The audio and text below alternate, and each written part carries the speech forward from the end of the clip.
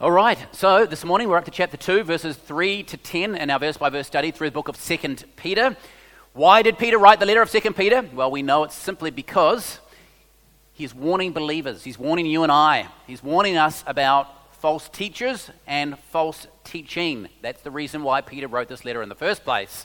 And sure enough, when we reached chapter 2 last week, we saw this very thing. We saw that Peter launched into the subject matter of false teachers. And what Peter did is that he started chapter 2 by reminding us of the reality of false teachers. And sometimes as believers we just need to be reminded of that. Sometimes we can find our little holy huddles, our little Christian groups, and kind of get on with life. And sometimes what we can do is we can forget that there is actually a battle going on. That there is actually a being, Satan, and his those who accompany him, the demons, who are coming against the church, coming against Christians, coming against truth.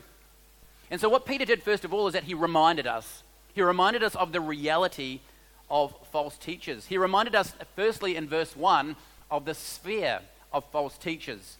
We were reminded that a false teacher is not found at work within the unbelieving world, but instead a false teacher is found at work within the church. He then also reminded us, secondly, in addition to the sphere of false teachers, he also reminded us of the success of false teachers, and that was in verse 2. The success of false teachers, that the immature spiritually and the unconverted spiritually, they will flock to the ministries of these false teachers simply because the message of the false teachers, it's going to have a fleshly appeal to the hearers. But in addition to the sphere and the success of false teachers, we saw in verse 3 the sustaining motive of false teachers. That false teachers are all about what they can get rather than what they can give. And so, of course, what that reminded us of is simply that we should always be on high alert. We should always be on high alert when there's a person who is overemphasizing the subject matter of giving, or overemphasizing the subject matter of money, or earthly possessions, or in the way in which they preach, they have a primarily or a predominant earthly focus or earthly perspective. We want to be careful of those people because they fit very much with what the Bible calls to be a false teacher. And really what that led us up to is that's where we left off last week, halfway through verse 3. Whereas in today's passage, what we see is that Peter moves from talking about the reality of false teachers to now the judgment for false teachers. This is the central thought on the mind of the Apostle Peter as he's penning this part of his letter, from partway through verse 3 right through to partway through verse 10. The judgment of false teachers. Now, I suppose it's probably worth us just asking ourselves straight off the bat an introductory thought. And that really has to do with the question, why? Why is it that Peter felt it necessary to communicate to his original audience the reality of the judgment of false teachers? Well, why did Peter feel it necessary to say that? Why couldn't he just given us a description? Why couldn't he just moved on and just, why did he feel as though he had to talk about specifically the judgment of false teachers? Well, there are really two main reasons that we're going to be able to extract from today's text. Firstly, Paul wanted to reassure believers that the existence and the work of false teachers, it had not escaped the attention of God. In other words, God could see what was happening. God was full aware of what was taking place. And as we're going to see, Peter states very, very clearly about the certainty that false teachers will receive the judgment for their unjust actions. But secondly, in addition to reassuring believers that, God is aware, not unaware of false teachers. Secondly, Peter wants to reassure believers that God will keep them and God will preserve them despite the lies, despite the deception of false teachers that are around them. That's the two main reasons that Peter wants to write this part of what it is that he's writing in today's text. Now, we can understand why these two things are very good and very necessary for us as believers to keep in mind when it comes to false teachers. It's very, very important for us to understand that God's delay in dealing with false teachers here and now, this in no way is saying that God approves of what's taking place, nor does it indicate that God is incapable of doing anything about it. But instead, Peter reminds us that the ministries of false teachers, each and every one of them, they all have an expiry date. They will expire. They're not going to last forever. And God has put that expiry date in himself, right there into the calendar. At the end of the day, Peter wants us to understand that the ministries of false teachers, they are not outside of the sovereignty of God. And although we as believers, we are to be aware of the ministry of false teachers, we are to watch out for the ministries of false teachers, we need to avoid the ministries of false teachers. What Peter reminds us in today's passage is that God is more than capable of keeping us and preserving us so that we will not ultimately be swept away by the lies and the deceptions of these false teachers. Now, by way of an outline of today's study on the subject of judgment for false teachers, we can divide the passage into three main parts. Firstly, we're going to see in verse 3 the promise of judgment. It's in verse 3, the promise of judgment for false teachers. Secondly, in verses 4 to 8, the precedent of judgment. And then finally, in verses 8 and 9, the pattern of judgment. So on the subject of judgment for false teachers, verse 3, the promise, the precedent, and the pattern. So that's where we're going. So let's begin now by giving our attention to verse 3, where we see here the promise of judgment for false teachers. And really, we're only going to be focusing on halfway through the second half of that verse, but I'm going to begin reading it right from the beginning just to help to give us a bit of a lead into what it is that Peter's actually saying. So let's give our attention now to verse 3, where the Apostle Peter says this. He says, "By covetousness they will exploit you with deceptive words." Now here's where we want to focus on. "For a long time their judgment has not been idle, and their destruction does not slumber." Now let's just stop there. What is Peter wanting to get across in the second part of the verse here? Well, the first part, we know that he was talking about the sustaining motive of the false teacher, right? Covetousness, what they can get rather than what they can give. How are they going to do that? Exploiting us through deceptive words. But what is the main idea on Peter's mind in the second part of verse 3? What is the point that he's wanting to get across to us? Well, simply put, it is this. He's simply stating that God's judgment for false teachers is a sure thing for the future. When Peter says, "for a long time," if you see it there in verse 3, "for a long time, the judgment of false teachers has not been idle," this tells us that the judgment of false teachers has been carefully planned and carefully calculated by God himself ahead of time. I mean, Jude, he puts it this way when talking about the subject of false teachers. It says in Jude 4, it says, "Concern for certain men have crept in unnoticed, who long ago were marked out for this condemnation." I mean, that's the same thing that Peter's trying to get across there as well, right? The judgment for false teachers, it is not an afterthought to God, but it's something that God has planned out and even decreed ahead of time.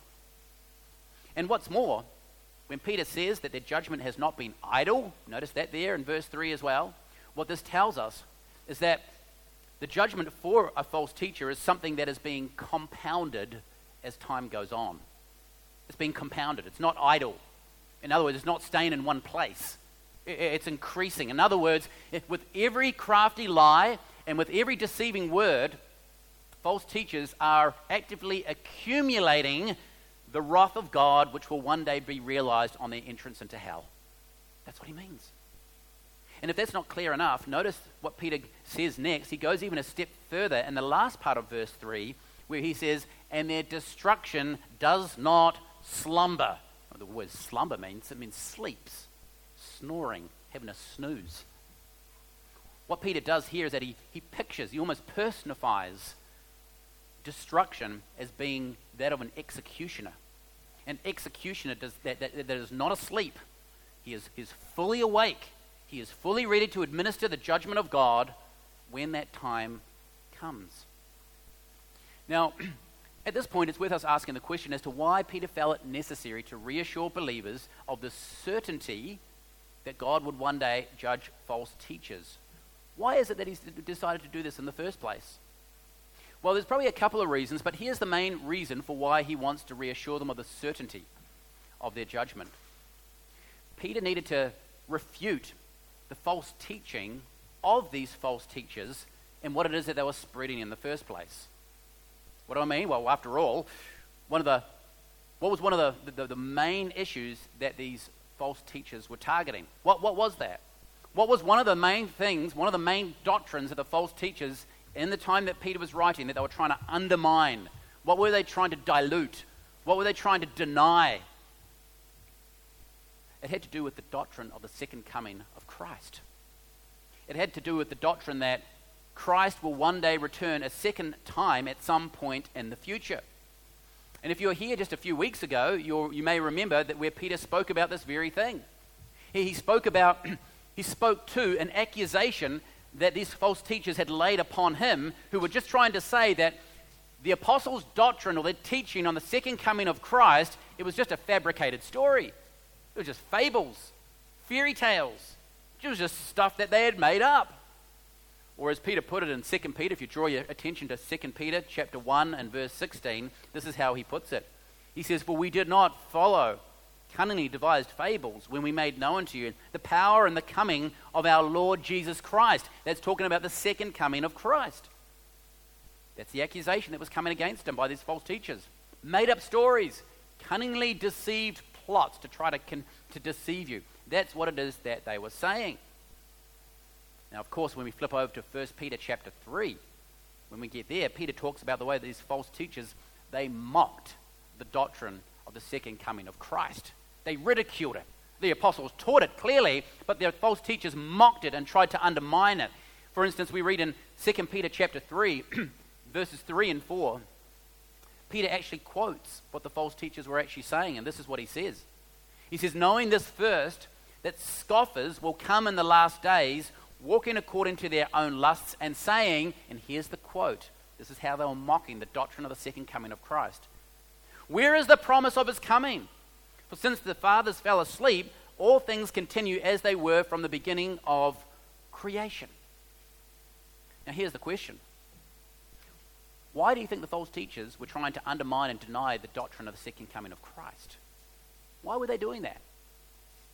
Why is it that Peter feels it necessary to even address this? Why was the doctrine of the second coming of Christ such a big deal to them, such a big target to these false teachers? Well, think about it. What does the doctrine of the second coming of Christ actually entail?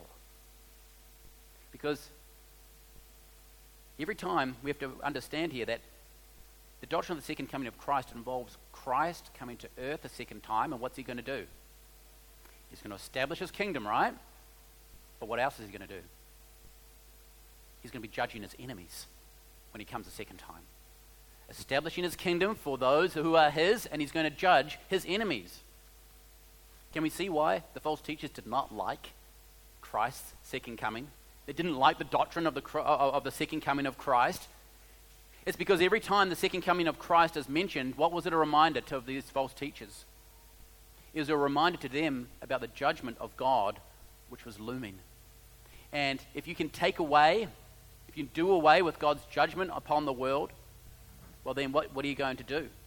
If you can successfully take away from the doctrine of Christ's second coming, what are you going to do? You're going to take away the idea, or do away with the idea of God's future judgment for sin.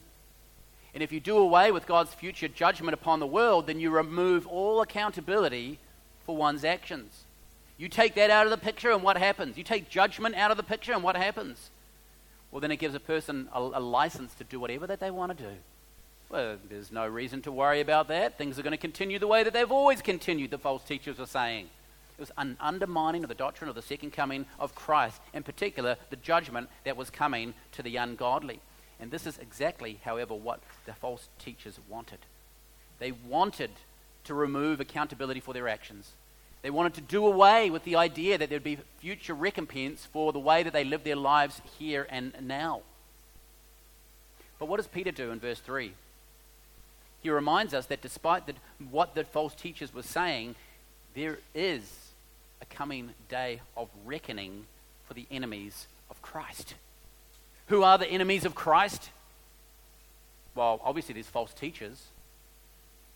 But by the way, it happens to be every single person who does not bow their knee and place their trust in Jesus Christ. Jesus himself said it very, very plainly. He said, if you are not for me, you are against me. I mean, there's no middle ground.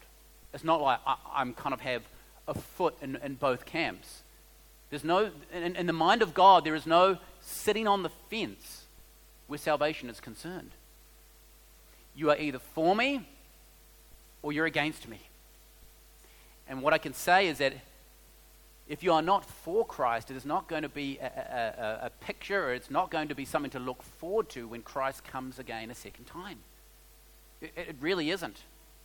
It is not going to be a joyous time. You are not going to be part of what God does when he establishes his kingdom here on earth, but instead you will be part of the number who will be judged by God, thrown into outer darkness, reserved in the lake of fire, reserved in hell for all eternity. And what is the difference, my friends? It all has to do with who's going to be paying for your sin. You see, sin must always be punished. There must always be a punishment for sin. There will always be a punishment for sin. And there's one of two options. Either you can pay it yourself, and you can pay that for the punishment for your sin in hell for all of eternity, or you can trust that another paid the penalty in your place, and that is Jesus Christ. There is no other options. There is one or the other. Every single sin that you have committed, every single sin that I have committed, it must be punished one way or another. The question is, who is going to take the punishment for it? Is it going to be you? Or is it going to be you're going to place your faith in Jesus? That Jesus paid that in your place and therefore have eternal life. Can you kind of see why the false teachers who are not clinging to Jesus, who are actually against Jesus, can you see how they wouldn't have liked to talk about the second coming of Christ? Because it would hold them accountable for their actions. Jesus said, if you're not for me, you're against me. A person can try to pretend that reality doesn't exist. A person can try to pretend that reality, somehow they can reason it away. But despite a person's best efforts, Peter makes it very clear that there is certainty when it comes to the judgment of Christ's enemies. There is certainty. A day that is appointed for that very thing. And so what is Peter saying? Well, we see that he promises judgment. But you see, Peter doesn't leave it there. Having explained the promise of judgment for false teachers in verse 3, he then goes on in verses 4 to 8 to explain the precedent of false teachers, or the precedent for their judgment. The promise of judgment, secondly, the precedent for their judgment. You see, what Peter wants to do here is he wants to demonstrate something to us. He wants to demonstrate the way that God has executed divine judgment in the past.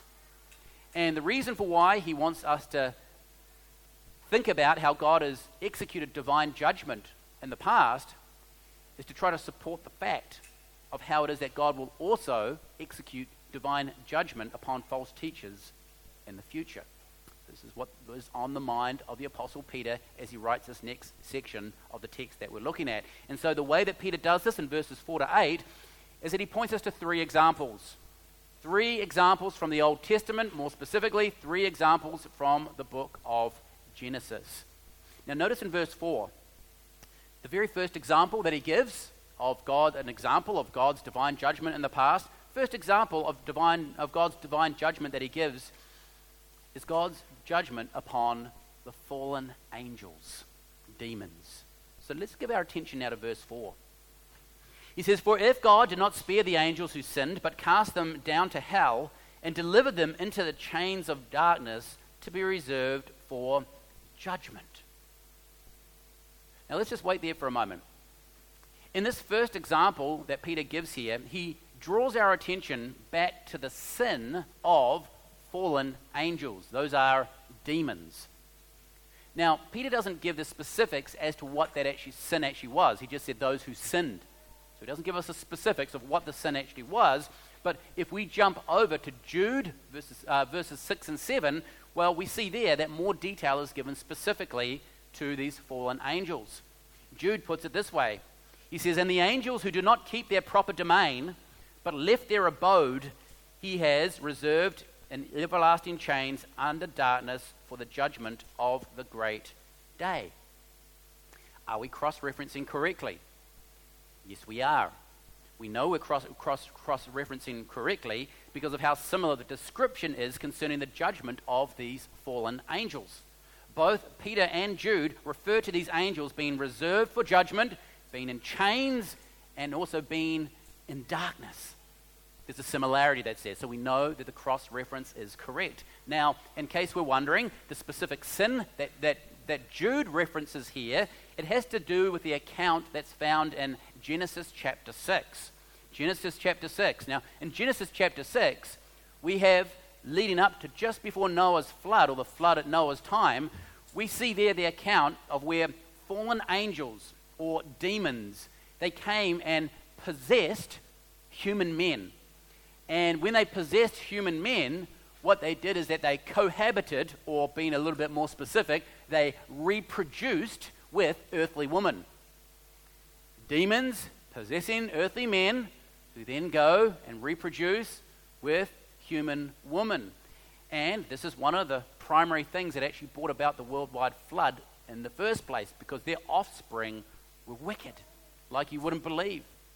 And so let's just read it for ourselves, Genesis chapter 6, just by way of reminder for us. I'm going to pick up in Genesis chapter 6 and verse 1. And what are we doing here? We're just reminding ourselves of this Old Testament illustration, the first Old Testament illustration that Peter gives to us of God's divine judgment, which happens to be upon the fallen angels. Genesis chapter 6 and verse 1. "Now it came to pass, when men began to multiply on the face of the earth, and the daughters were born to them, that the sons of God saw the daughters of men, that they were beautiful, and they took wives for themselves, of all whom they chose." Verse 3 says, "And the Lord said, My spirit shall not strive with man forever, for he is indeed flesh, yet his days shall be 120 years.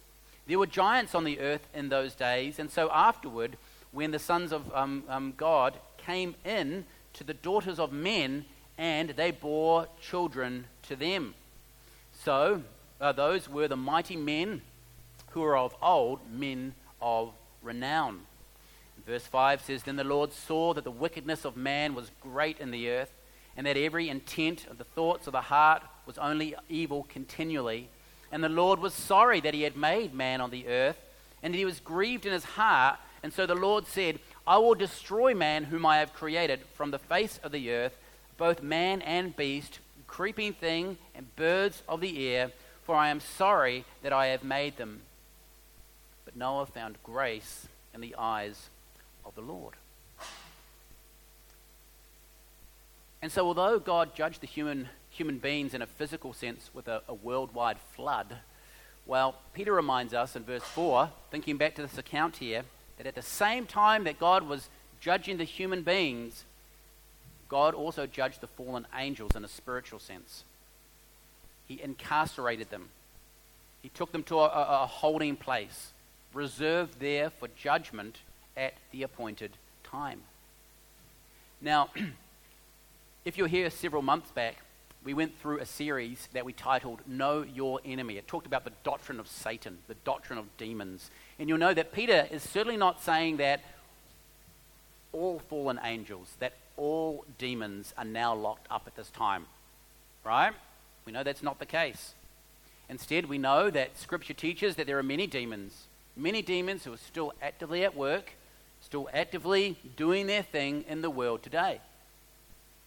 However, both Peter and Jude, they tell us here that the angels, the angels that Peter and Jude tell us about, it's a reference here to the specific ones that relate back to the Genesis chapter 6 situation, where those inhabited human men, demons inhabited human men, and they reproduced with human women. That's the specific sin of the angels. That's the reference which we go back to. Those are the angels that are currently locked up incarcerated until the day of the great white throne judgment, where God will open up the Lamb's book of life. Their names will not be found in that, and therefore they will be cast into the lake of fire. And so this is the first example. This is the first example that Peter draws our attention to demonstrate how God's divine judgment has worked in the past. But there's also a second example. So the first example, the fallen angels. But moving on to verse 5, we're given a second example of God's divine judgment in history. And this time it has to do with the worldwide flood in Noah's day. So let's give our attention now, verse 5, and notice what Peter says. He says, "And did not spare the ancient world, but saved Noah, one of 8 people, a preacher of righteousness, bringing in the flood on the world of the ungodly."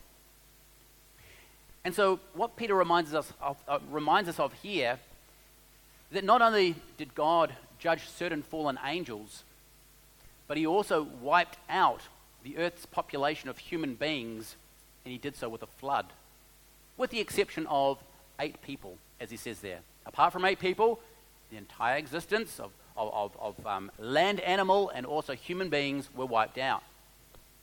Now what's interesting is that despite the wickedness of the people in Noah's day, God did not immediately intervene and execute divine judgment. He didn't do it immediately. But instead, what happened? God revealed his plan to Noah of what he was going to do, and he revealed it to him about a century before he actually did it, before the judgment actually came. And it was during that time, during that extended period of time, that Noah labored, as he says there in Peter, he labored as a preacher of righteousness. He labored warning people of the impending judgment that God was to bring upon them. But as we know, who responded to that message? Who responded to the message of righteousness which Noah preached for 100 years? Only his family. He probably preached it to himself, so you could probably say 8. He preached it to himself, he preached it to his other family members, and there was only him and his family who were actually saved from that judgment. And so in response to the utter sinfulness of mankind, what did God do? God destroyed every person and every land animal that inhabited on the earth. Yes, God's divine judgment was delayed. It didn't come straight away. It didn't happen immediately. But at the appointed time, it did come to pass, which is the exact point that Peter is wanting to get across in today's passage in relation to the judgment of false teachers. Yes, it is not happening right now. They're at work right now. But let us not think for one moment that any delay is because God has overlooked it or slipped his mind or disinterested in it. There will be an appointed time which is still to come. But in addition to this example of the worldwide flood, well, Peter gives us a third example of God's divine judgment, also found in the book of Genesis. And we're going to see this now in our passage today, verses 6 to 8. So let's give our attention here. Peter reminds us of the account of when God destroyed the wicked cities of Sodom and Gomorrah. So let's take a look how Peter puts it, beginning verse 6. He says, "And turning the cities of Sodom and Gomorrah into ashes, condemned them to destruction, making them an example to those who afterward would live ungodly. And delivered righteous Lot, who was oppressed by the filthy conduct of the wicked. For that righteous man dwelling among them tormented his righteous soul from day to day by seeing and hearing their lawless deeds." Now, in this third historical example of God's divine judgment, what Peter reminds us of is when God absolutely obliterated the cities known as Sodom and Gomorrah. The account of the obliteration taking place, annihilated, wiped off the face of the earth. The account where this is actually recorded for us is in Genesis chapter 19. Now I'm just going to draw your attention to verses 24 to 25, which really explain the destruction of those cities. It says in Genesis 19 verse 24, "Then the Lord rained brimstone and fire on Sodom and Gomorrah from the Lord out of heaven. So he overthrew those cities, all the plain, all the inhabitants of the cities, and what grew on the ground. Obliteration. We're not just talking about everyone got sick and died. We're saying like everything, the vegetation, the animals, everything was just wiped out. God's judgment on these cities, these wicked cities, Sodom and Gomorrah, it was so complete, so thorough, that we still, and archaeologists still have absolutely no idea where the locations of these two cities are. I mean, there's some thoughts as to where Sodom and Gomorrah may have once been, but there is absolutely no evidence to say that's where they are. There's not a single trace of their physical existence. This is how thorough God's judgment was upon these two historic cities. But similar to the flood, God did in fact save some people.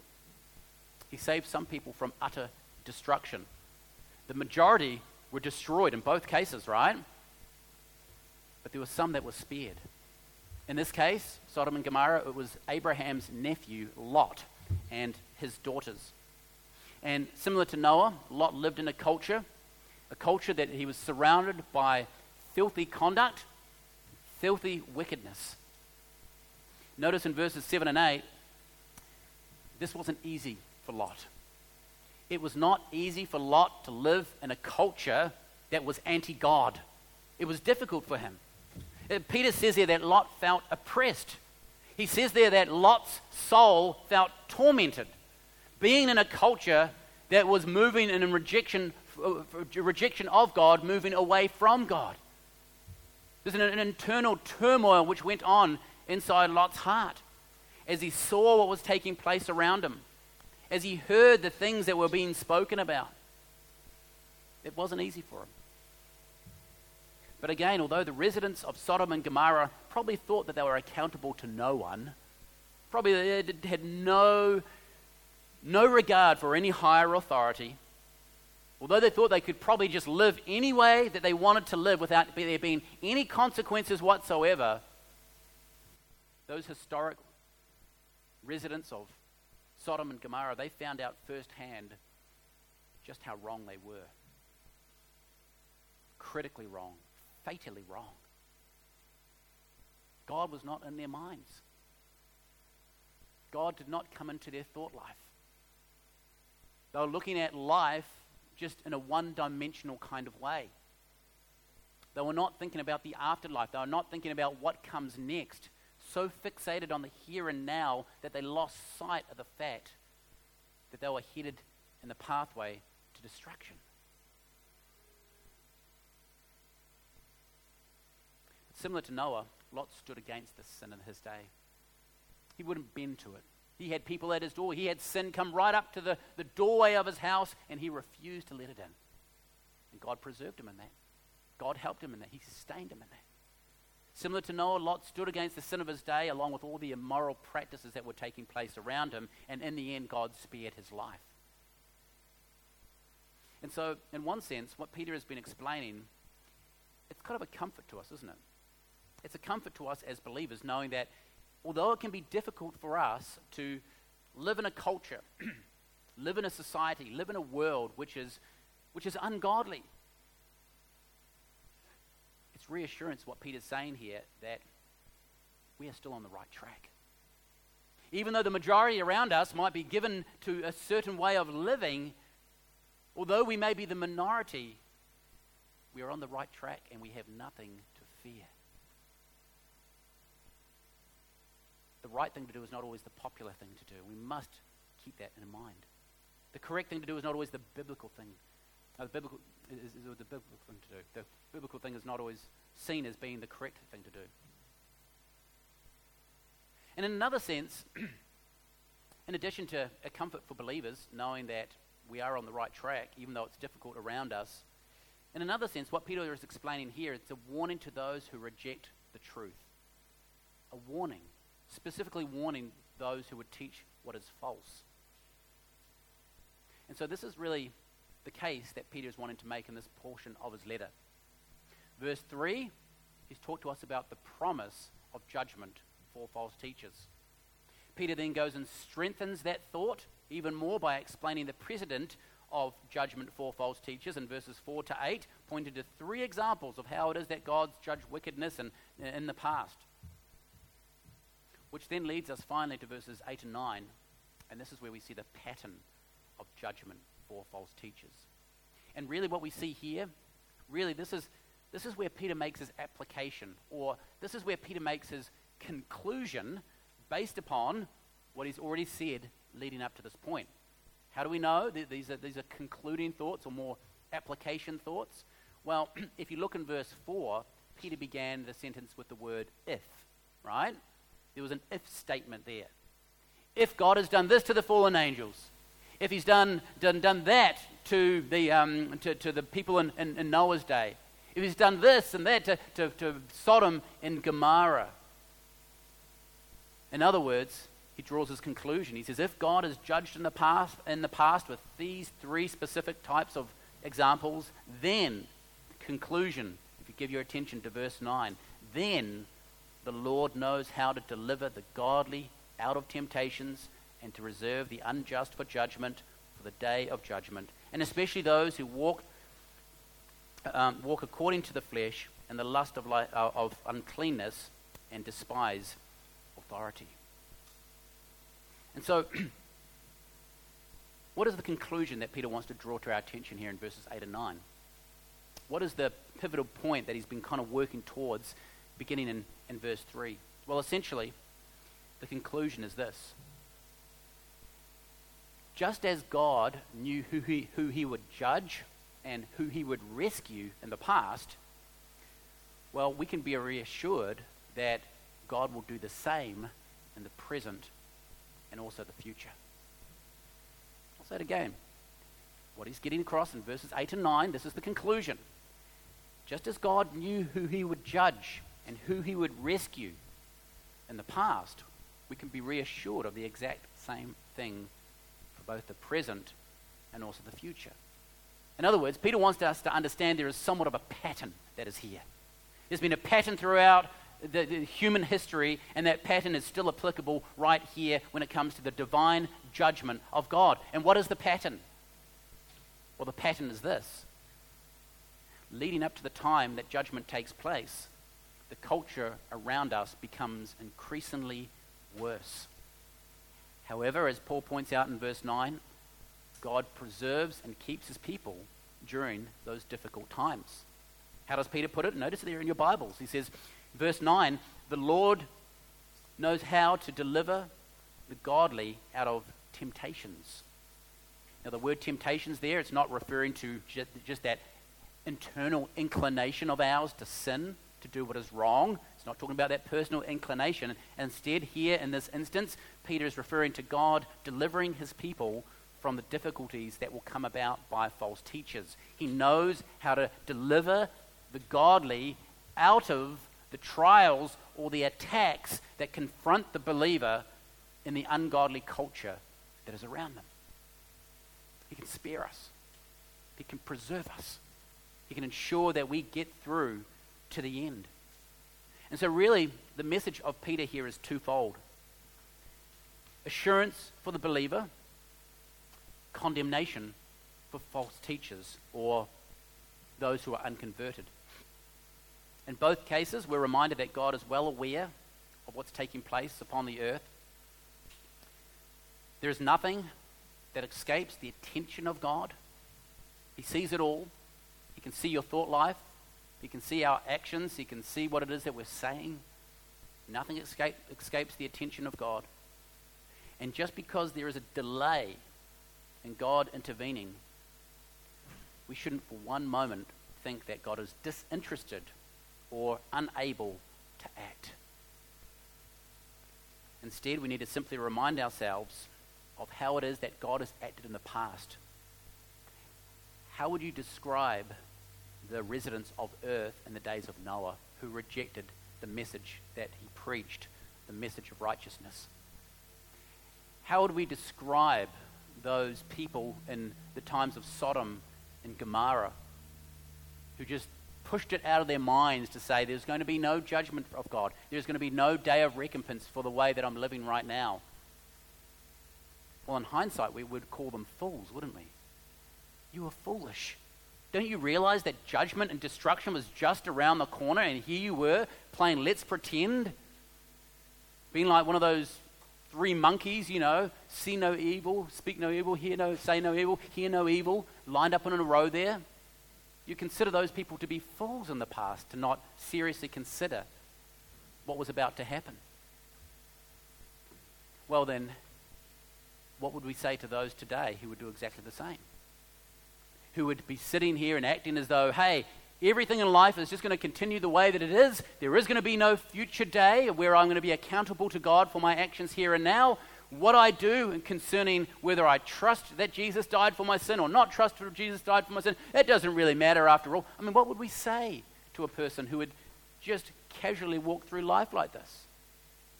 What would we say to a person who would say, I can live any old way that I want, and that whole Christian belief of, God coming and judging and interacting and intervening in a divine kind of way, that's just a load of fairy tales. Is that not what the people in Noah's day said? Is that not what perhaps the people in Sodom and Gomorrah's day said? But what happened? And Peter is saying that the same God who judged in a like manner in the past will also in a very like manner judge the same way in the future. And I suppose that point of application for us now is, well, which side do we stand on? Are we the ones that are with the vast majority, like in Noah's day and Sodom and Gomorrah's day, heading for destruction? Or is it just the few, perhaps, who, although you look stupid to the eyes of the culture, although you look distinctive and despised and mocked by the culture, you are actually leading in the direction of safety, of rescue. God is rescuing you. Each one of us here today find ourselves in one of two places. And the question I ask for you is, which side are you on? Are you on the path to life, or are you on the path to destruction? Are you trusting that Jesus paid for your sin and therefore you have life to look forward to? Or have you pushed that to one side thinking that's just a bunch of fairy tales, I can live any way I want and there's no greater being that's going to be accountable for me? Friends, if we're thinking that way, it's not right. It's just as smart as the guys back in Noah's day. That wasn't smart to think that way, by the way. Or in Sodom and Gomorrah's day, it wasn't smart.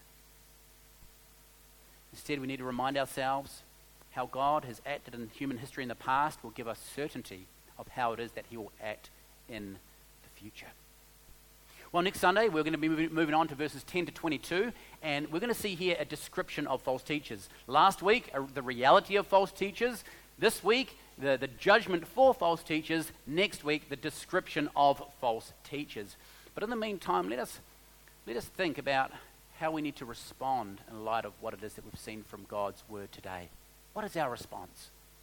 Of course, at that very elementary level, we want to be asking ourselves, which side are we on? That's important. That's the foundational side.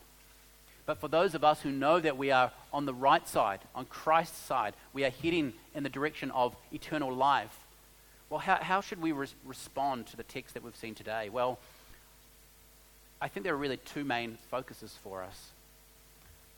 One is evangelism. One is holiness, living in a way that is right before God. I think that's what we can draw from today's passage. Because think about it. How should it spur us on, the fact that God is coming one day to judge the unbelieving world? What should we be about? Should we just get on with it and just sort of live peaceably among ourselves and that's kind of it? What does Scripture tell us? How should we be responding in a culture that is walking away from God? Well, number one, we must be evangelistic.